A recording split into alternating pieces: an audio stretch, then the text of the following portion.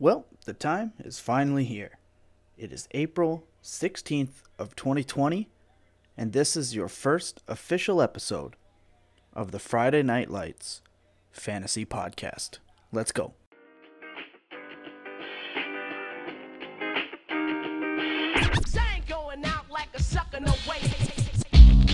I'm nice right now. I feel good. If you have a drink, would you please put it in the air? Hey everybody, it's your guy Tom here, and this is it. This is what we talked about. It's the first episode for our league, the Friday Night Lights Fantasy Football League, and you know what? I'm pretty excited to be here. A lot happened today. It was a pretty averagely quiet week, but a lot happened today, and I've been sitting here thinking how to get this thing going, how to get this thing started, and where to go with. So, you know, we're just gonna go right into it with a couple of little notes that I've made throughout the week before we get into the real heavy stuff. A lot of stuff happened this week in the NFL. You got Christian McCaffrey got paid. Mixon wants to hold out. You know, there's just a never-ending circle of running back drama. So if you got a guy who's not on a contract year, who doesn't, break the law, and you're pretty sure he's going to at least suit up for some games this year, hold on to him. Because the holdouts, the contract years, all that stuff, it's always a problem. And I don't see that going away anytime soon. So first thing, I really wanted to just mention the uniforms. So I knew that when Nike was being put in charge of the uniforms, I thought they're going to go full NBA on this, and they're going to have everyone change their uniforms every couple of years. And if this offseason is any indicator, that's happening. That is definitely happening. So, a couple things to point out. The Colts, they changed their uniforms. Not a lot. Like they added some black in their color palette. According to them. I don't see it, but according to them, they did. They changed the number pattern. They added a somewhat controversial second logo, because apparently some high school had it already. I didn't read up on it, but that's what I quickly glanced over at Twitter. The Falcons uniforms are a joke. Like, I don't hate them the same way that everyone else hates them, but it's like they didn't even try. I don't think they tried. I know everyone wanted the old school red uniforms, where they had the red helmet, the beige and black stripes, all that stuff. I wanted those too, but it's the NFL. Chances are you're not getting what you want. Did you learn that? You won't be as disappointed when you actually don't get what you want. But the all black with I don't know. I heard someone compare them to like the Texas Tech jerseys. They look like bad uniforms. Like, they just don't look like they belong in the NFL. But they'll get ripped on enough. I'm not gonna sit on it. Who else changed their uniforms? I'll say the Bucks going back to the pewter and red is a mint move. The new jerseys were like quote unquote bold, but they missed the mark. I get what they were trying to do. People made fun of the numbers. People made fun of the little dash of orange. I'm probably one of the few people that wanted them to do like the expansion creamsicle jerseys. I really like those. I think they're different. I think there's a reason that teams always go back to the retro uniforms. It's because people like them more. Like, I know personally, if my favorite team had a real Retros uniform, I'd probably dig it. Except for like the banana Steelers uniforms and like those bright blue and yellow Eagles ones. Those are the worst. But for the most part, I like the Bucks. I like that they kept the chrome on the helmet. They kept their pirate ship logo a little bit bigger on the side. I like that. I like that carryover. Adds a little bit. But I just want to say, I love the Browns uniforms. I've always loved the classic Cleveland Browns uniforms, like the ones that they went back to here. The only thing I'm super disappointed in is that in their hype video, in their Twitter hype video, they showed the old, Tim Couch era, or Bernie Kosar. I can't believe I just put those two in the same sentence. But the white helmet with the white face mask on the orange helmet with the clean white and orange.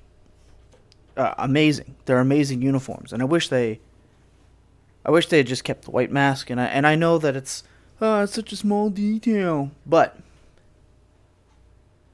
that small detail changes everything. Like the teams that have the white face masks, like the Colts, the Chiefs, the Dolphins, there's something about it to me that just makes it cleaner.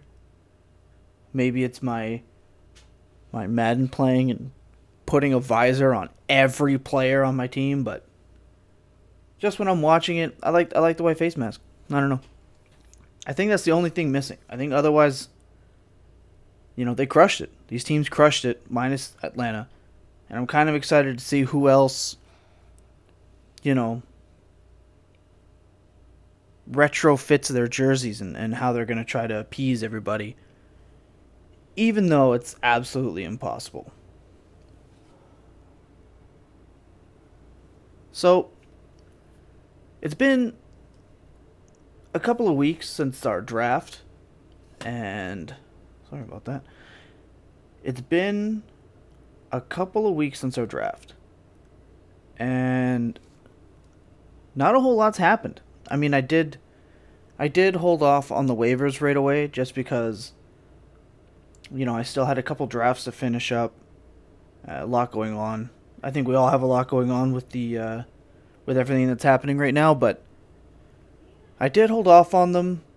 But when they opened, we did have some pickups. Some fab was spent, and I'll just take a minute and go over it. So, a couple of things, a couple of noticeable players. We had Travis Homer picked up for 6 fab by Billy against no bids. He's all in on Travis Homer in every league that I've seen, so this is not surprising. Not at all. Interesting to see how it plays. We had Drew Sample.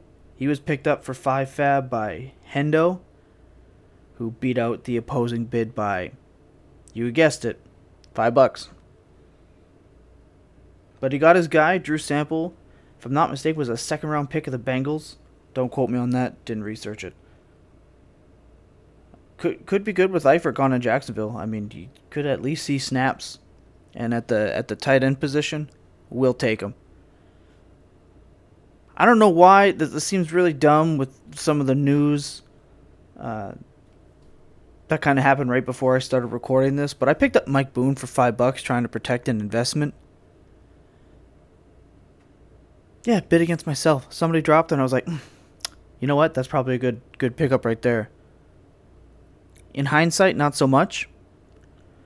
But maybe Madison and Cook go down and it's Boone season. We'll talk about that other stuff later. We had some 0 bids this week. Russell Gage got picked up by Coombs. Yeah, DeAndre Washington could be a sneaky steal for Tomley if he gets some reps in the offense. I know Tomley picked up Jalen Richard to replace Geronimo Allison, which, whatever, big deal. And Gronk makes the ever-triumphant return to fantasy football and I'm sorry if I pronounce this wrong, but DeBaradox, I think I got that right that time.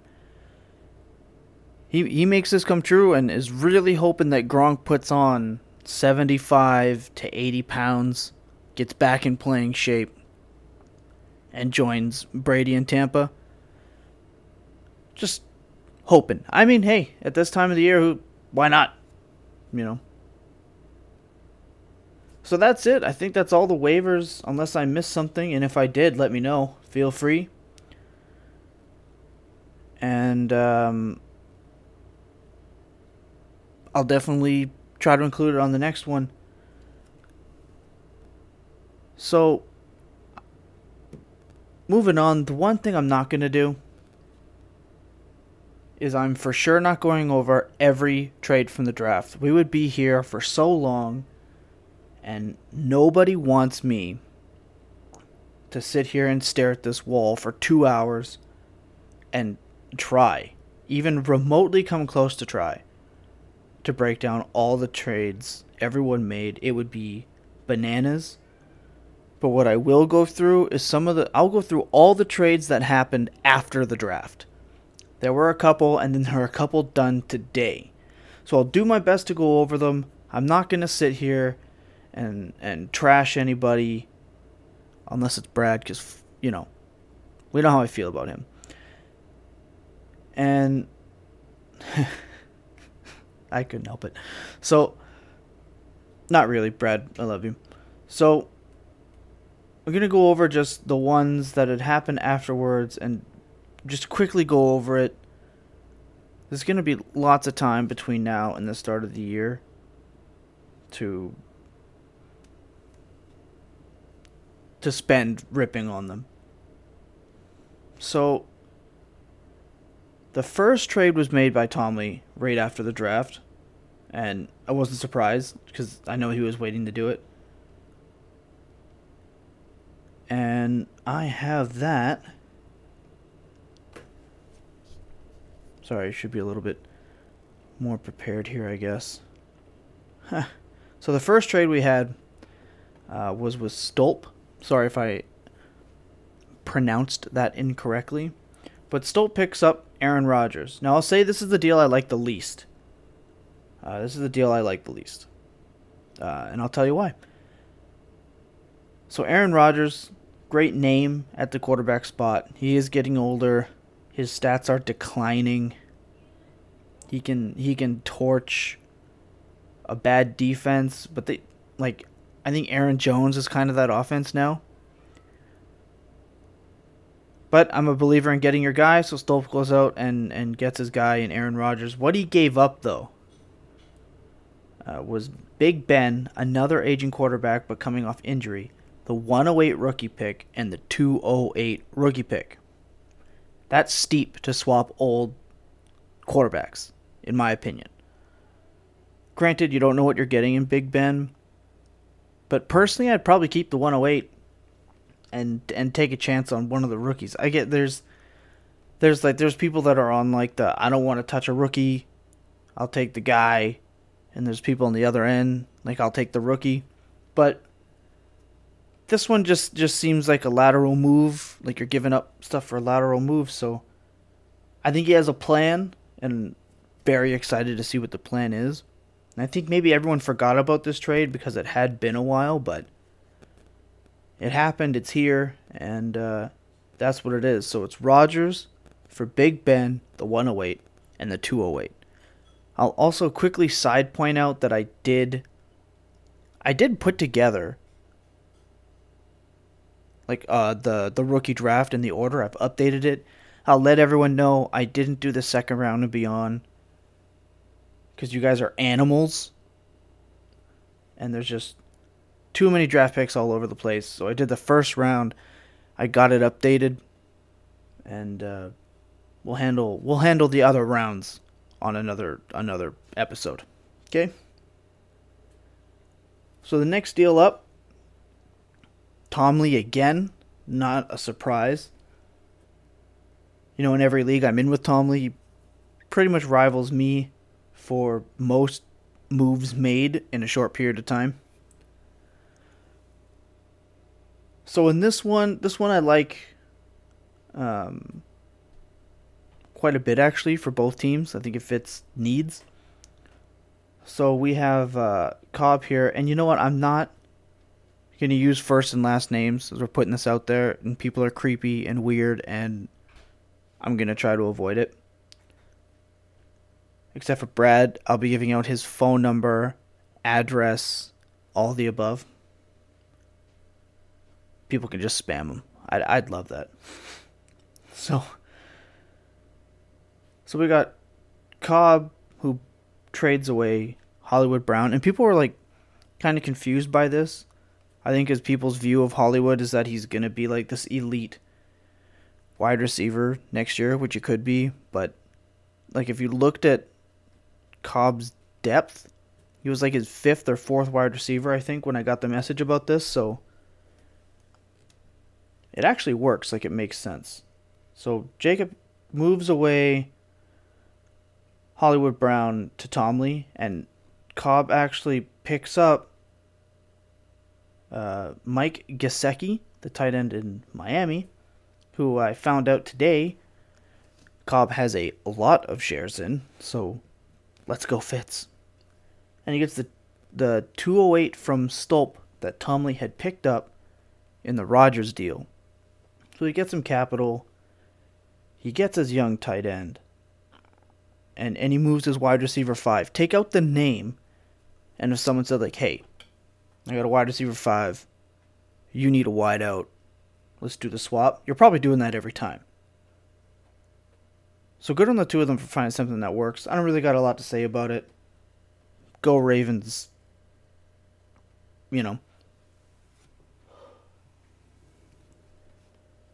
And the last one that happened before this week, like to catch everyone up, it is Lions 2084 and Stolp gets in on another one. Like Stolp gets in on another one here, and he kind of recoups some of his picks from the Rodgers deal. So I know I said that he probably has a plan. Well, I'm kind of seeing it. I don't totally agree with it, but I see it. I'm starting to see it put together. So he gets the Lions 210 and a 2021 second, and the Lions get Christian Kirk. You know what? Saying Lions is going to confuse the heck out of me. I'm just going to go Andrew receives Christian Kirk, who lost a lot of his fantasy value as soon as the Cardinals went and got Hopkins, in my opinion. And it'll be interesting to see how they use Kirk. Like, he'll still get targets. They throw the ball a ton. And I know people are expecting them to take the Baltimore leap on offense. Like that next step. Dynamic quarterback. Got him a receiver. They'll probably draft another one, etc., etc. So his value could be there, and for a couple seconds, it's like, why not? You know, if I'm not mistaken, that was it's the 210. So at 210, you're looking at, a receiver that it could be, the next Terry McLaurin, or it could be the next Isabella, who's on the Cardinals. So he's a perfect example of the risk you take with the second round wideout. So you get a guy like Kirk who's had blow up games. If something did happen to Hopkins, he'd step in. He'd probably do really well too. So slight edge maybe I guess goes to Andrew because what can you do? I mean, it's a couple seconds for a 23-year-old wideout and a good offense. I'd take that. For sure. Not a whole lot to say there. So, like I said, there was some stuff that happened today. And it kind of involves me, so I guess I'm the best guy to break it down. I know there's been some very strong opinions of the one deal, and I'm happy to get into that for everyone. So the first deal, this was kind of a week in the making. Me and B Dubs have been going at this for quite a while, trying to find the pieces that work for the both of us in a way that makes sense. And like I said, the opinions are kind of all over the place. Like, I've gotten a couple messages personally. There's some stuff in the chat kind of asking me like, "Oh man, how'd that happen? Like, what went down?" All that jazz. And it's pretty simple. It was, just finding what someone else was looking for and matching it up. So we'll get into it. I'm not gonna lie, I'm stalling to pull it up. There's so much stuff happening right now. But we'll just go over it this way. So B-Dub picks up Kenny Stills, my 2020 first, the 109. That's the 109 pick. He gets the 209 pick. He gets my 2021 second, a 2022 second, a 2021 first. That's actually Billy's. I got that in the draft. Again, not going to go over that, but I picked it up in the vet draft. So it's a boatload of picks. He gets big time capital. So on the return on my end, I'm getting OBJ coming off a horrific year, an injury. He might get traded.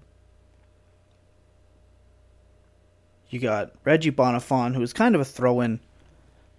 I'm sure Carolina's drafting a running back, but for now, I'll take the backup. Kind of works that way. And I got Terry McLaurin, who I really fought for in this deal. He's the one that held it up for a week, honestly, because I wanted him in the draft. I knew I wasn't going to get him. So I floated the idea of a draft and trade. Half of it happened right away. The other half, we kind of went back and forth. So lots of hours actually went into this deal. Lots of hours.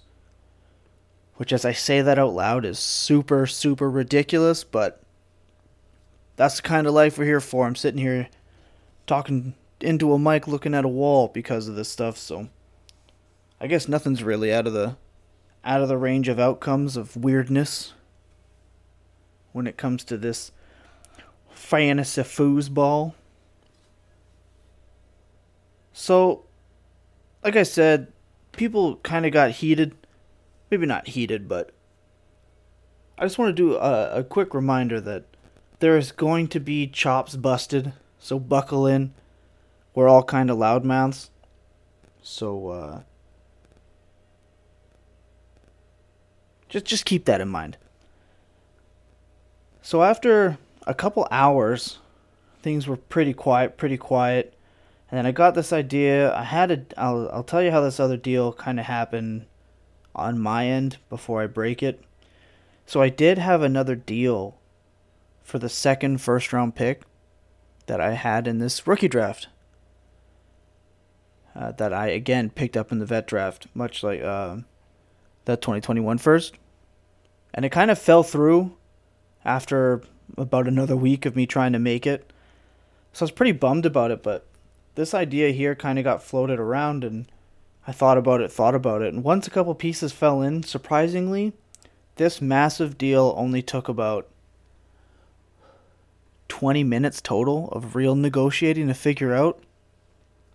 And from experience, my experience anyway, I can't really speak for other people, but after having 6-hour negotiations, a 20-minute big deal blockbuster after a couple weeks of the draft in a startup, 20 minutes is nothing. It's smooth. It felt easy.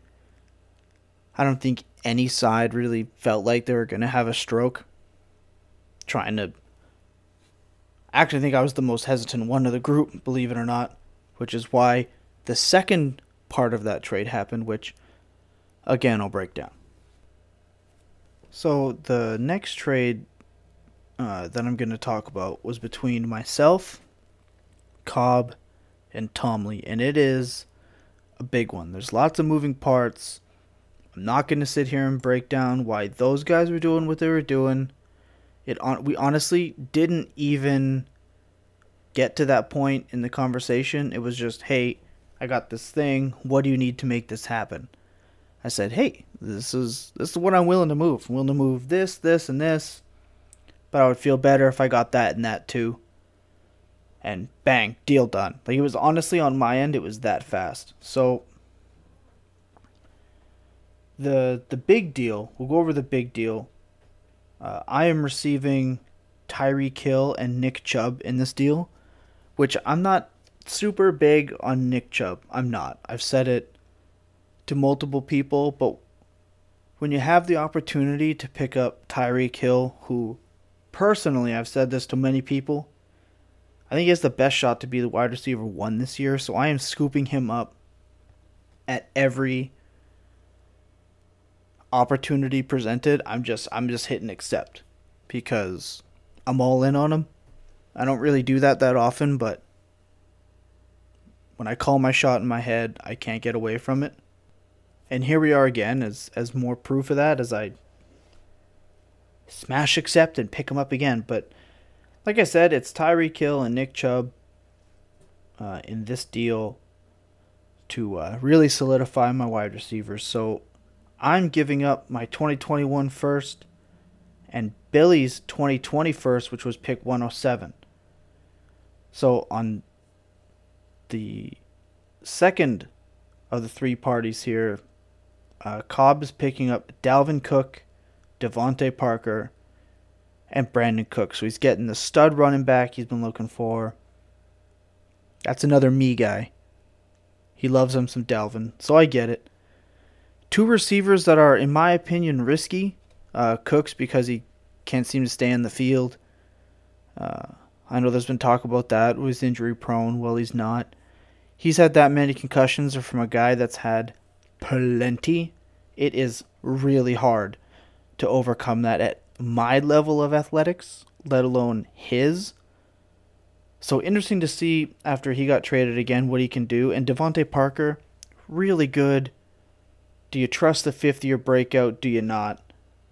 But getting Dalvin Cook and giving up what he gave up, it makes a lot of sense. A lot of sense. So on Tomley's end, like I said, he gets my 2021 first, the 107 this year. He gets a 2020 third, and he gets Cobb's 2020 first. I don't remember which pick that is, and I am not looking it up. We'll go over that later. So that's it. That's the deal. You got Cooks, Parker, Chubb, Cook, Tyreek, and Cooks. So there's no confusion in those deals, and a boatload of picks, like I said. So lots of pieces moving. I think it helps every team and gives each guy like a vision, like what they wanted to do. And it's going to be really interesting to see how they build from there. Now on my and Cobb's end, there was a second part of this trade, which is like, oh my god, why did you need to do that? Because I didn't want Geis as my RB2.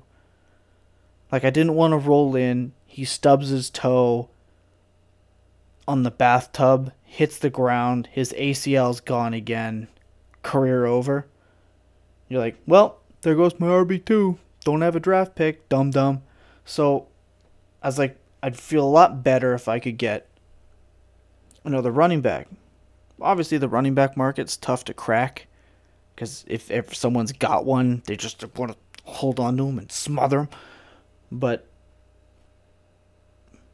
picking up Raheem Mostert makes me feel really good about my three options for my RB2, which is White, Geis, and Mostert. So if anyone's wondering why, that's why. I gave up Tate and a third to Cobb to get Mostert, who will be a nightmare watching Tevin Coleman steal touchdowns again, but that's the life we're signing up for when you dip into the San Fran backfield, I guess.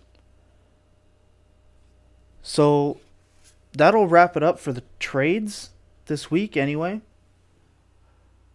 now that some action is kind of kicked in, I'm sure that there will be more trades and more deals and more stuff to come for everybody. And I think now a market's kind of being laid out so people kind of know what value is what. No way we're all going to agree. Overall, good moves, everyone. Real solid, real smooth start to the league here, to the Friday Night Lights League. So, since we're done talking about the trades, I guess as promised, I'm just going to go over the first round draft order, and I'm 95% sure I have this right. But again, there was so much stuff happening with draft picks and being traded. Today didn't help any. That I'm pretty sure that this is correct. So, just going to quickly go over it. At the 101, we've got Matty. He's at the 101. Tom Lee is picking at the 102. We've got Brad at 103. DeBaradox at 104. Coombs at 105. Kind of surprising because I figured he would have been the first one to jump in on the pick, but we've got 106 originally Cobb, now Tom Lee. 107 originally Billy, now Tom Lee. 108 originally Stolp, you guessed it, now Tom Lee. 109 supposed to be yours truly, that's now Barry. Andrew was be at 110, that's now Billy's. D. Jameson, DJ, was at 111.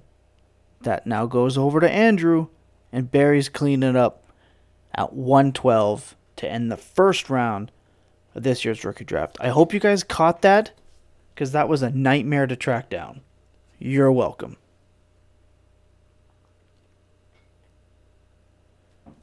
Another thing people really asked me for, and I wasn't sure how I was going to do it, because somebody always, and I mean always, gets offended at this, and it's usually Brad, because he's been last a few times. Not this year. Don't freak out yet. So, our way too early power rankings. And I mean way too early. I also had this typed out on Wednesday. So, yesterday. And with everything happening today, things did change. I just want to point out, before today, I had myself at 10th. I want to say that now, so people don't come at me. I also want to mention, this is not for Dynasty. This is not your overall Dynasty ranking. I have it for what's on your roster right now. I don't care about your draft picks, who you're going to get, which rookie you say is going to be the next guy. Don't care. He's not there yet. He's not here. He's at home, hopefully staying indoors. I'm not counting him. The DMs will be open for you guys to complain about. But why am I only here? This is why. Nothing's happened yet. So this is what we're getting. At number 1, we're going to go Billy. Number 1 on the initial power rankings. And I'll tell you why. Having a top 5 quarterback in Dak, whether you like him or not, Alvin Kamara and Josh Jacobs is ridiculous. He's got 2 young running backs, going to be really good. He's got himself A.J. Brown, Chark, Fant. His team from top to bottom in his starting lineup and on his bench is just solid. So he's there. He's at number 1. I'm also not going to kill this to death, so I'm going to try to do it quick. At number 2, I got Stolp here at 2. I didn't like the Rodgers trade, but this is for 2020. So for 2020, his team looks really, really good as long as the Chargers get themselves a quarterback. Because I don't think Tyrod's the guy. But with Rodgers, Barkley, Henry, Julio, Keenan, and Hooper, like that's pretty good out of a startup. So we're gonna have Stolp at 3. Sorry, I'm an idiot. I can't count. 2. At 3, we're gonna have Jameson. And Jameson's here because his wide receivers are really good, and he's still got some running backs. So I like Goff. I have Eckler, Hopkins. People are higher on him than I am.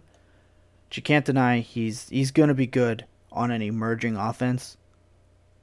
You got Chris Godwin, Dallas Goedert, Cooper Kupp, Robert. If you want volume, this is the team. If you just want volume, like the floor is so good here, it's hard not to have him up this high. So we're going to have Jameson here at 3. At number 4, moving up from the previously mentioned 10th spot, is yours truly.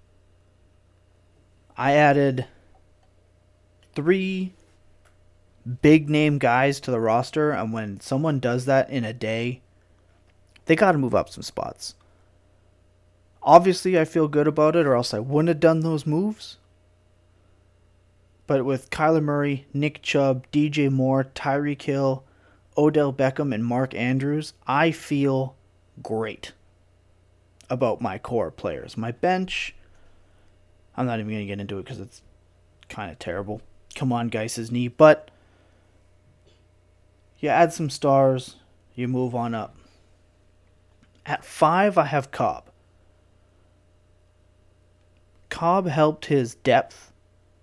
He secured his second running back, just in case Drake isn't what we think he's going to be. And he's still got A-Rob as his wide receiver 1. You can't go wrong there. Like, you really can't. Say what you want about his quarterbacks, Stafford and Wentz. I'm not a Wentz guy. I'm not a Stafford guy. I think both guys could sneeze and blow their backs out. Be done for the year. But that's everybody. I always say, like, I don't really put injuries into account. I can't really sit here and be like, no, he's going to get injured.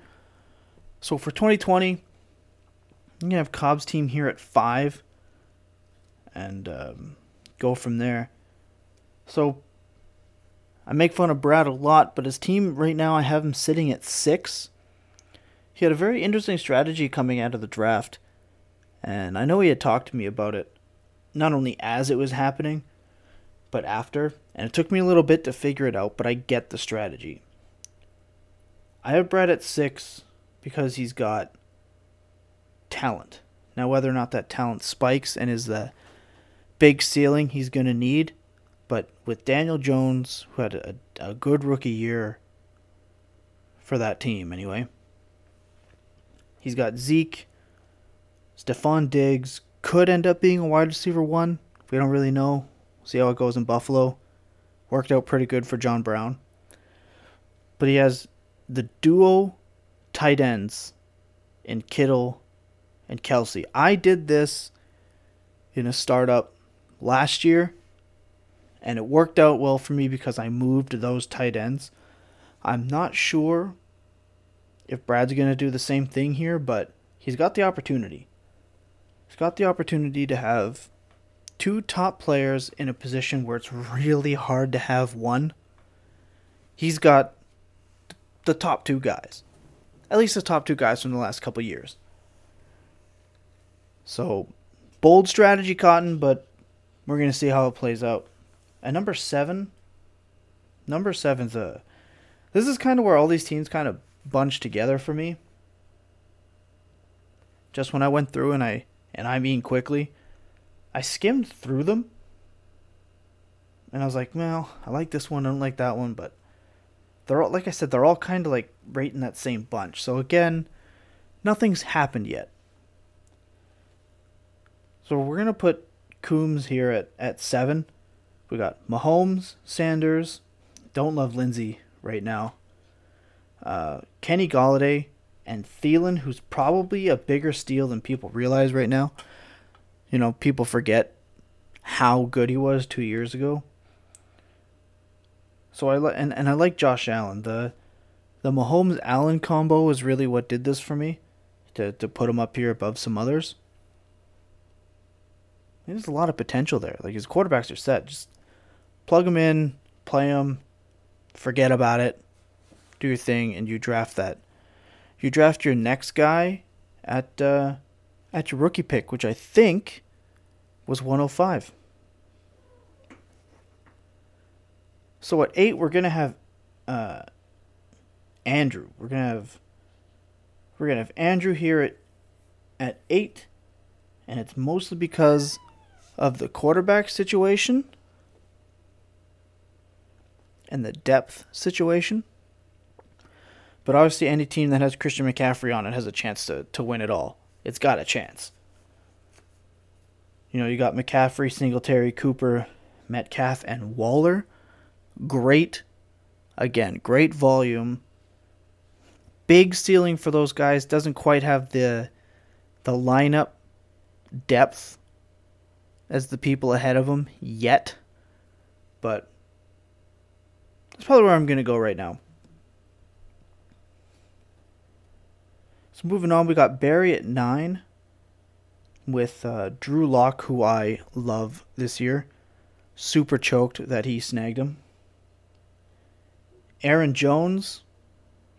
Melvin Gordon, who did get the money in Denver, but maybe is in a bit of a timeshare. Melvin Gordon as a running back too is still pretty good. He's good, pretty good. Michael Thomas, record-breaking season. Don't need to say much. AJ Green could bounce back. And Hunter Henry. With Rivers gone, you don't know. But if he puts it together, Hunter Henry is going to be pretty damn good, people. So again, we got Barry at 9.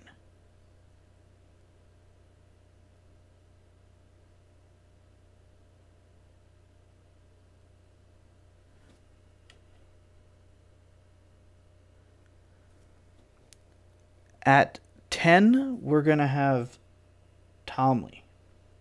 Now, Tomley moves down because he just traded his entire roster. But he still has Ingram, Mayfield, Watson. And I know I said I wasn't going to include the draft picks, but the guy's just got so many that I'm going to make an exception here. So at 10, we're going to have Tomley. I talk about more on his roster, but there's not a lot more to talk about. Like, he's got Ridley and Brown in that starting lineup, which is nice. Ridley could take a big step forward, put him around some other pieces that he hits on in the draft. He could move up the board, but for right now, I think Tomley's going for the future.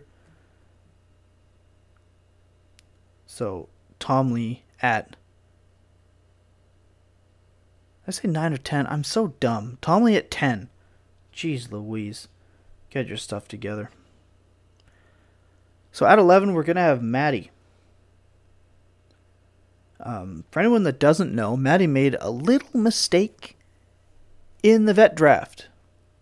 He took 2 kicker spots, which would represent 2 draft picks. That's a no-no. But thanks to somebody else, because your commissioner was not paying attention, we did kind of rectify the situation, get him a couple extra vet picks, as supplement picks.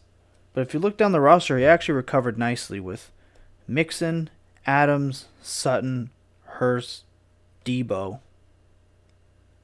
You gotta love the playmaking ability of everyone on that group. Cohen could come in. He could maybe hopefully get back to being that PPR dream. I don't really like the Bears offense, but if you're going to hope for something, hope for that PPR spam. So it'll be Matty at 11. And at 12, in the way too early power rankings, at 12, DeBaradox is going to finish it off here. He's got Lamar, which is really weird sitting here and putting a team that has Lamar Jackson at 12. But just looking at the roster, the star power, the names are there. Like, the names are there, but I don't feel like the star power behind them is necessarily there anymore. I think there's a lot to prove here. I think if you look at DeBaradox's roster and someone came up to him and was like, hey, did you know we finished, first or second? You'd be like, oh, well, no, not really. You wouldn't be surprised. But if someone said, did you know DeBaradox finished 10th? You'd be like, yeah, I could see it. And because it's way too early in the rankings, way too early in the seasons to probably be even doing one, somebody had to be 12. So unfortunately, DeBaradox, we're gonna saddle you with that one. And lots of time to see some movers and shakers and get yourselves sorted out. So I think that'll do for all the moves and kind of league standings and information. If I mess something up, my bad. We'll get it figured out. It's a long way to go. I got a couple small extra little things that I have prepared here. So every week I'm going to try to bring up a player that I don't think people really talk about anymore, and I think they should. There's so many guys that play in the NFL, they come and they go, they do well for 2 years and you forget about them. And it's easy to do that. Like, the NFL average career is really short. And the number of people who sustain superstar success, it's slim. Like, Clinton Portis was an all-pro back. And within 1 or 2 years of him, just dipping a little bit, nobody talks about him anymore. So, right now, I'm going to kind of, not fully break down, but kind of break down a player that I absolutely love. So, without further ado, this week's player profile was one of my favorite players in the league. He was one of my favorite players in the league for a super long time. And he may not qualify as a superstar or an MVP or really anyone most people care about. But when I played ball, my favorite thing was returning the football. It's what I loved. It's what I did.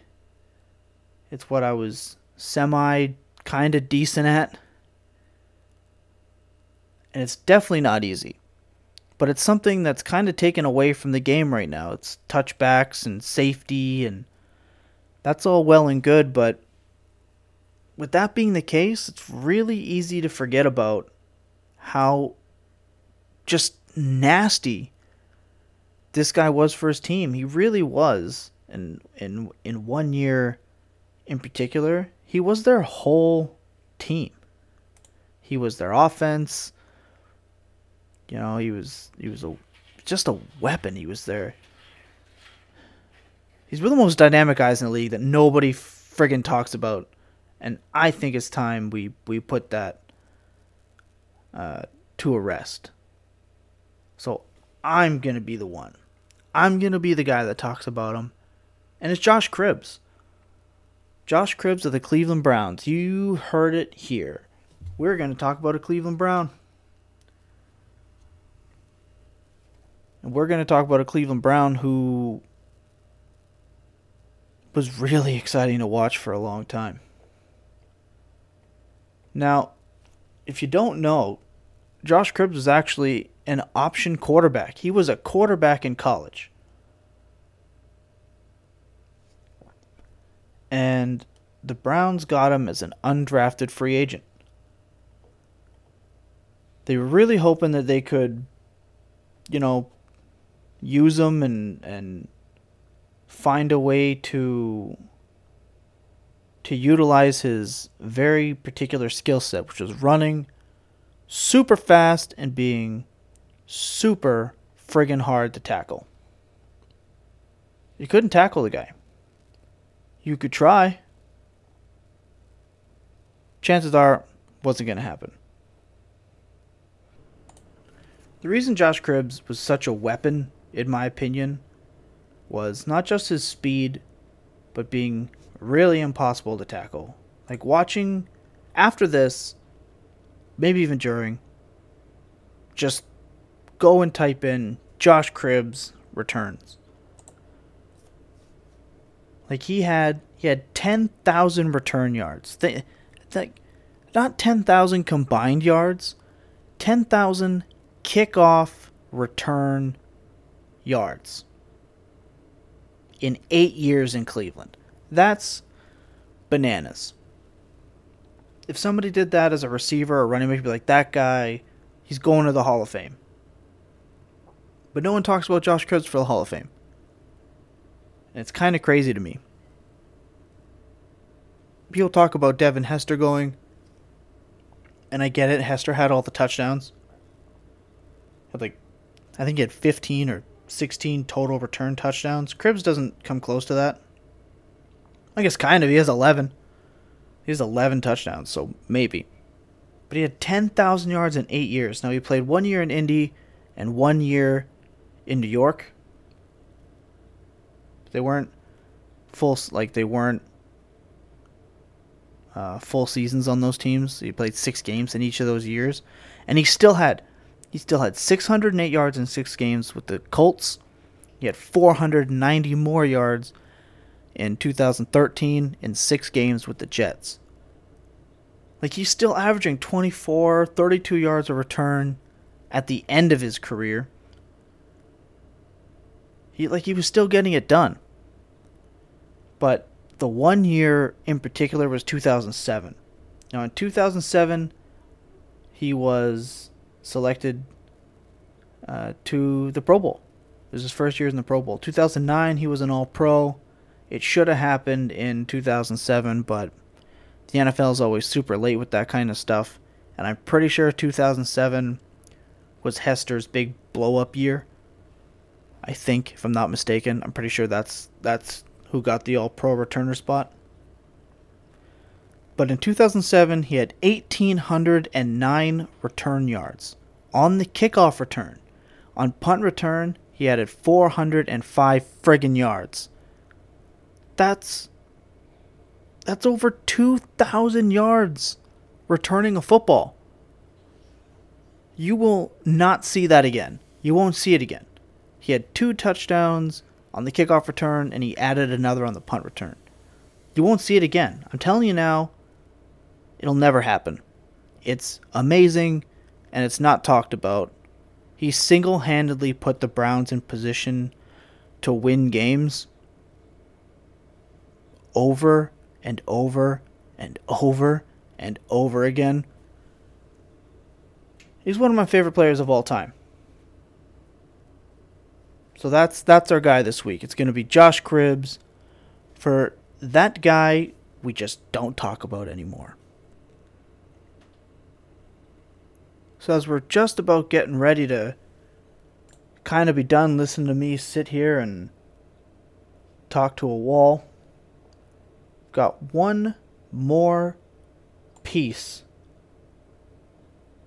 that I want to share with everybody. And I'm super looking forward to this. This was one of the inspirations to doing the show in the first place. And it's something that I like to call the horrifically bad trade in history. I care desperately about what I do. Do I know what product I'm selling? No. Do I know what I'm doing today? No. But I'm here, and I'm going to give it my best shot. I cannot express how happy I am to finally get to talk about this. This trade has blown my mind for so freaking long. And I'm just giddy. I'm giddy at the thought of getting to talk about how overwhelmingly bad this deal is. This is the Cincinnati Bengals trading former number 1 overall draft pick Carson Palmer to the Oakland Raiders. So to understand the trade, you got to first understand the details. So the Bengals finished 4-12 in 2010, and they drafted Andy Dalton and AJ Green, 2 guys that you should definitely know of by now. They chose to sack Carson Palmer, which took balls to sit your number 1 guy. But they did, and they started the season 4-2, feeling really good about themselves and how things are turning out with their 2 rookies who are off to just a banging start. So they shipped them off.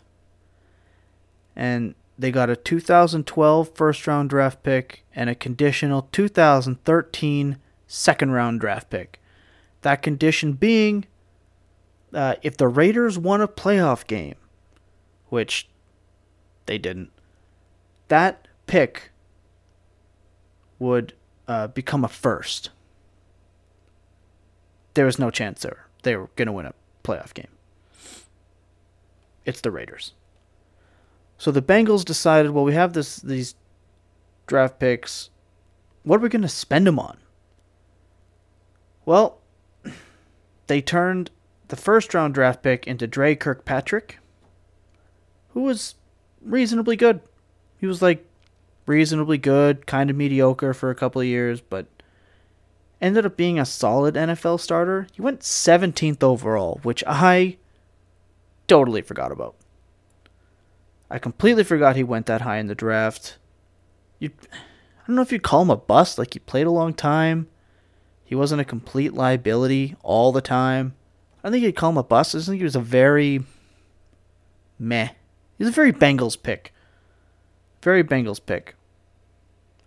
But he did play in 99 games. He started in 67, is still currently playing.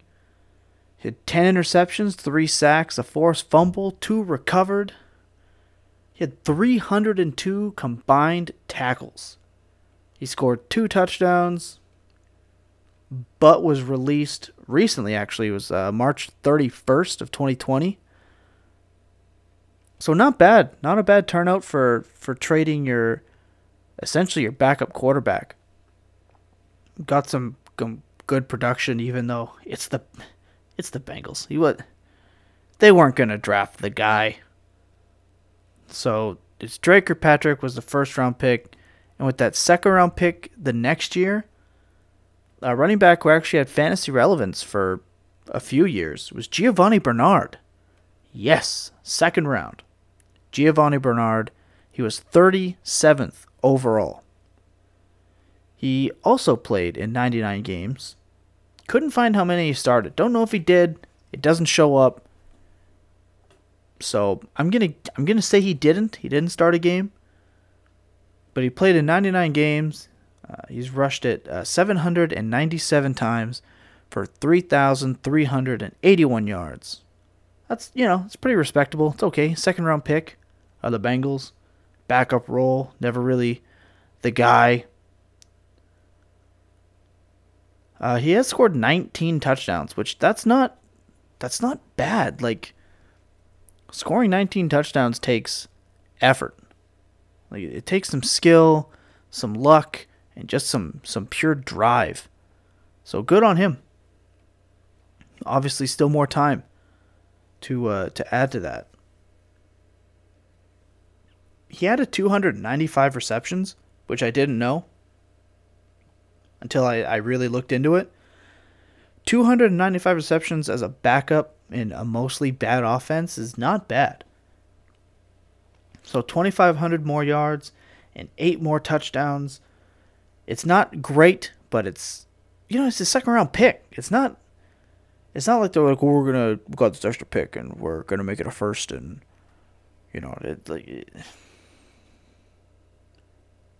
they didn't draft him to be the guy. They drafted him for some insurance. I remember that pick, and no one blew the doors off for Giovanni Bernard, but they were like, yeah, it's good NFLer, slick out of the backfield. It's going to help develop. So again, like the trade worked out for the Bengals, in my opinion. Bernard did sign a 2-year, $10.3 million extension in 2019. So he is slated to be on the roster behind Joe Mixon. Or Mixon holds out and Bernard, breaks out. We're going to have a 8th or 9th year breakout coming here, folks. So my favorite... I can't believe this. So...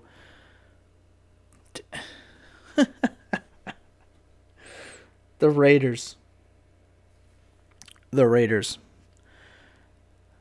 Not far off from the Jamarcus Russell-led Raiders. I can't even believe this. So, like I said, they traded a first-round pick and a conditional second-round pick to get Carson Palmer.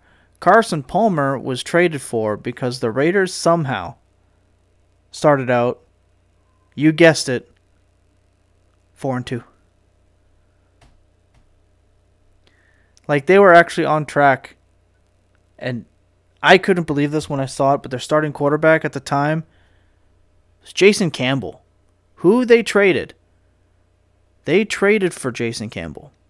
They traded another draft pick in that year's draft to get Jason Campbell to be the starter over...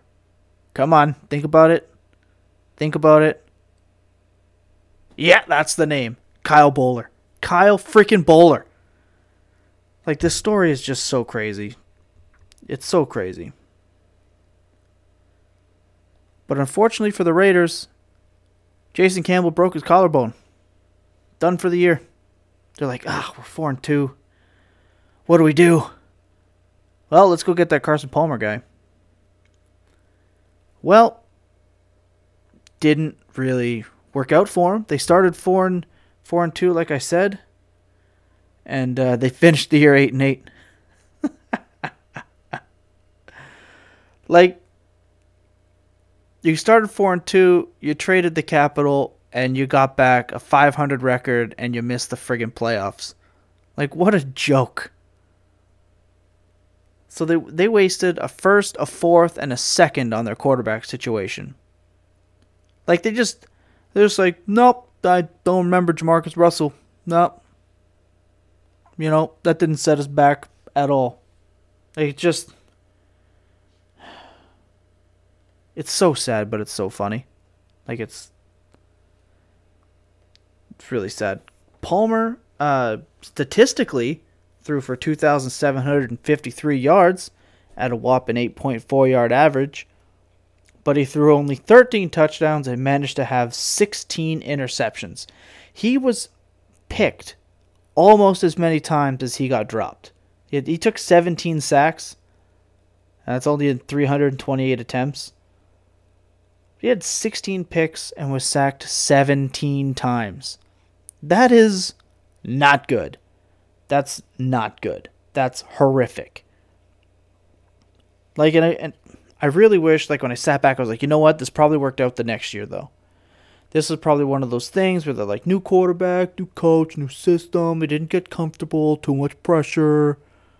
We'll get them worked in. It's going to be a good off-season. They need to improve the offensive line, all that stuff. They probably went in and thought, nope. Absolutely not.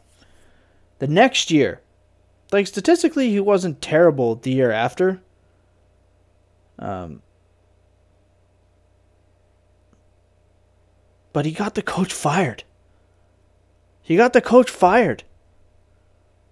Like, the next year, they finished 4-12. So they give up all that capital. They finish 4-12. The coach is fired. I think it was actually, don't quote me on this, but I'm pretty sure they fired him 3 or 4 weeks into the season. And if I'm not mistaken, I don't have it written down, but I think it's Dennis Allen. I think this is the Dennis Allen Raiders, which, woof, just terrible. But this is what started it. You know, can't blame him for cleaning up this kind of crap pile. So Carson Palmer started for the Raiders that year. They went 4-12. Palmer threw for 4,018 yards. He put up 22 touchdowns against a ridiculous 17 interceptions. Again, just mindlessly brutal touchdown to pick ratio. Granted, didn't really have a lot of help, but that's besides the point. I can make excuses for anybody. You know, he completed 61% of his passes, and it was just meh. It was just a bunch of meh. Bunch of Raider malarkey meh. And it was gross. It was gross to watch. He didn't care. Like, I remember watching that thinking, like, I don't think he cares. You just throw a pick, and he's just like, meh. You know, with this stupid ginger haircut. He just didn't care. That's how I felt anyway. Maybe I'm wrong. But, God, it was bad. It was just really bad. It was so bad, that in 2012, the Raiders went, see ya. At the end of the season, they pieced him out. He was gone. Take a hike. Get out of here. They traded him. They traded him to the Arizona Cardinals. Now, to be fair, when Bruce Arians got his hands on him, the picks didn't really go down, but he kind of revitalized his career. Like, he had 2 or 3 good years there. He kind of Kurt Warnered it without the Super Bowl. But that's what Arians does. Like, he's the quarterback whisperer. He's the guru, whatever. So it may not necessarily have been all on Palmer. Or it could have definitely just been like the Raiders being the Raiders. But for the most part, it seemed like Palmer was just not meant to be a Raider. It doesn't work out for a lot of guys, and it's just kind of where careers go to die. It's a horrifically bad trade. A first, a second, for a guy you just trade away. You just give up. We're done. So he gets traded to the Cardinals, signs an extension, and that was that. The horrific experiment of Carson Palmer to the Raiders. The Oakland Raiders. It just didn't work. It wasn't going to work. And, you know, I'm not sad that it didn't work out. Because I think they should have learned their lesson. They didn't. They 100,000% didn't learn their lesson. So they kept making bad trades later. But that was it. That's the horrifically bad, I can't believe this actually happened in real life, trade of the week. Side note, the one game Palmer didn't start for the Raiders the year he was acquired is actually started by, this is just a personal dig, but Kyle Bowler started that game. The Raiders lost that game, surprisingly, 28-0. They got shut out.